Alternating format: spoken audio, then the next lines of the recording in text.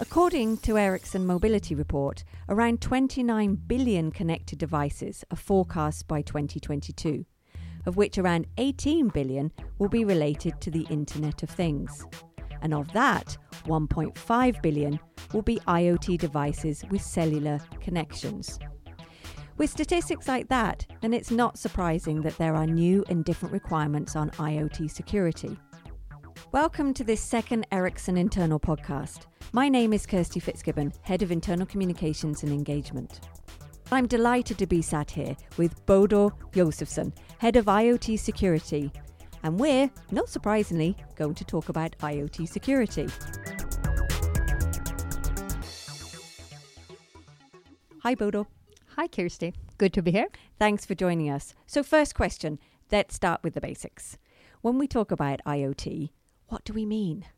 Well, if I use a definition in Wikipedia, Internet of Things is the network of devices such as vehicles, home appliances, and other items that are embedded with electronics, software, sensors, the ability to remote control, and network connectivity so that they can connect and they can exchange data. And that gives them great advantages in terms of operational efficiency, right? Exactly. It both gives these operational efficiencies, but it also makes it possible for our customers to enter into new value chains and build new business models. To put this in context then, can you give us a recent example of an attack on IoT devices? One attack that many people have heard about is the one called Mirai. It happened in October last year in the US, and they actually entered it, or they launched the attack by entering malware into surveillance cameras that people had at their homes. And they were actually able to take down sites like Twitter, Netflix, Airbnb by doing that. Wow. So if they could do that, you imagine what they could if they were able to attack a water plant or a nuclear plant systems. That's pretty serious. It is. And the reason they were able to do this was that they could use the normal default passwords and usernames. People had not changed them, and that's the way they could actually enter into those devices. So what is it about IoT that puts new demands on security? Well, one fundamental difference, if you compare your phone that you're used to, is that you can communicate with that in a completely different way. You can answer to a request and you can authenticate yourself. But I have a PC. What about that? Well, the PC is different in the sense that there you update your security software regularly. You get pushed for doing updates and then you do that. For a device, you might keep a device for 10 years and you don't touch it over those 10 years. And are there other vulnerabilities? Yes, and there are some different characteristics when it comes to IoT that makes it different on how you handle security. One is that a lot of the IoT decisions are taken based on data. For example, a traffic light. The traffic light changes from red to green depending on the traffic patterns around. But just consider if all the lights are turned to green at the same time. That would be a chaos.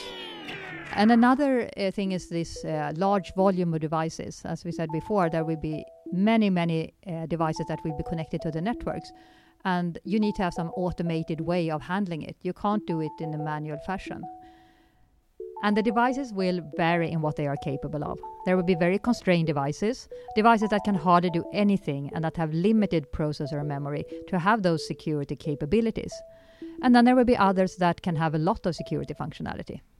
And then finally, it's about the ecosystems. There will be totally different ecosystems. There will be many players involved in IoT, and all of them need to ensure that they have security on their end.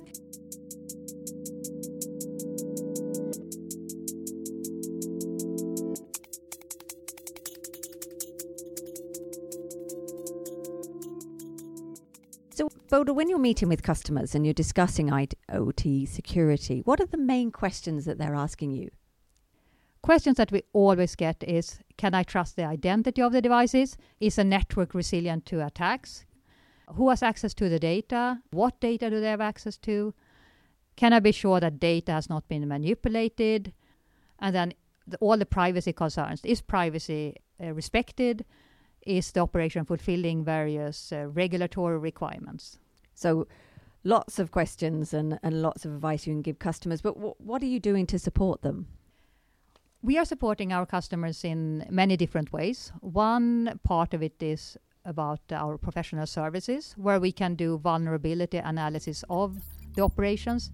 We can find where there are holes in the security and suggest ways of how to improve it. And then we have products in many of the areas. We have identity management solutions, we have security management, we have network security solutions.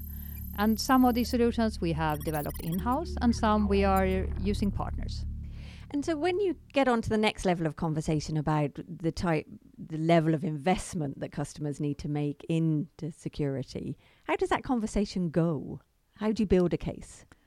First of all our customers, everyone we meet, it's top of the agenda for them. It's very important. Everyone realizes that if they would be successful with IoT, they need to solve the security issue. They need to solve the privacy issues.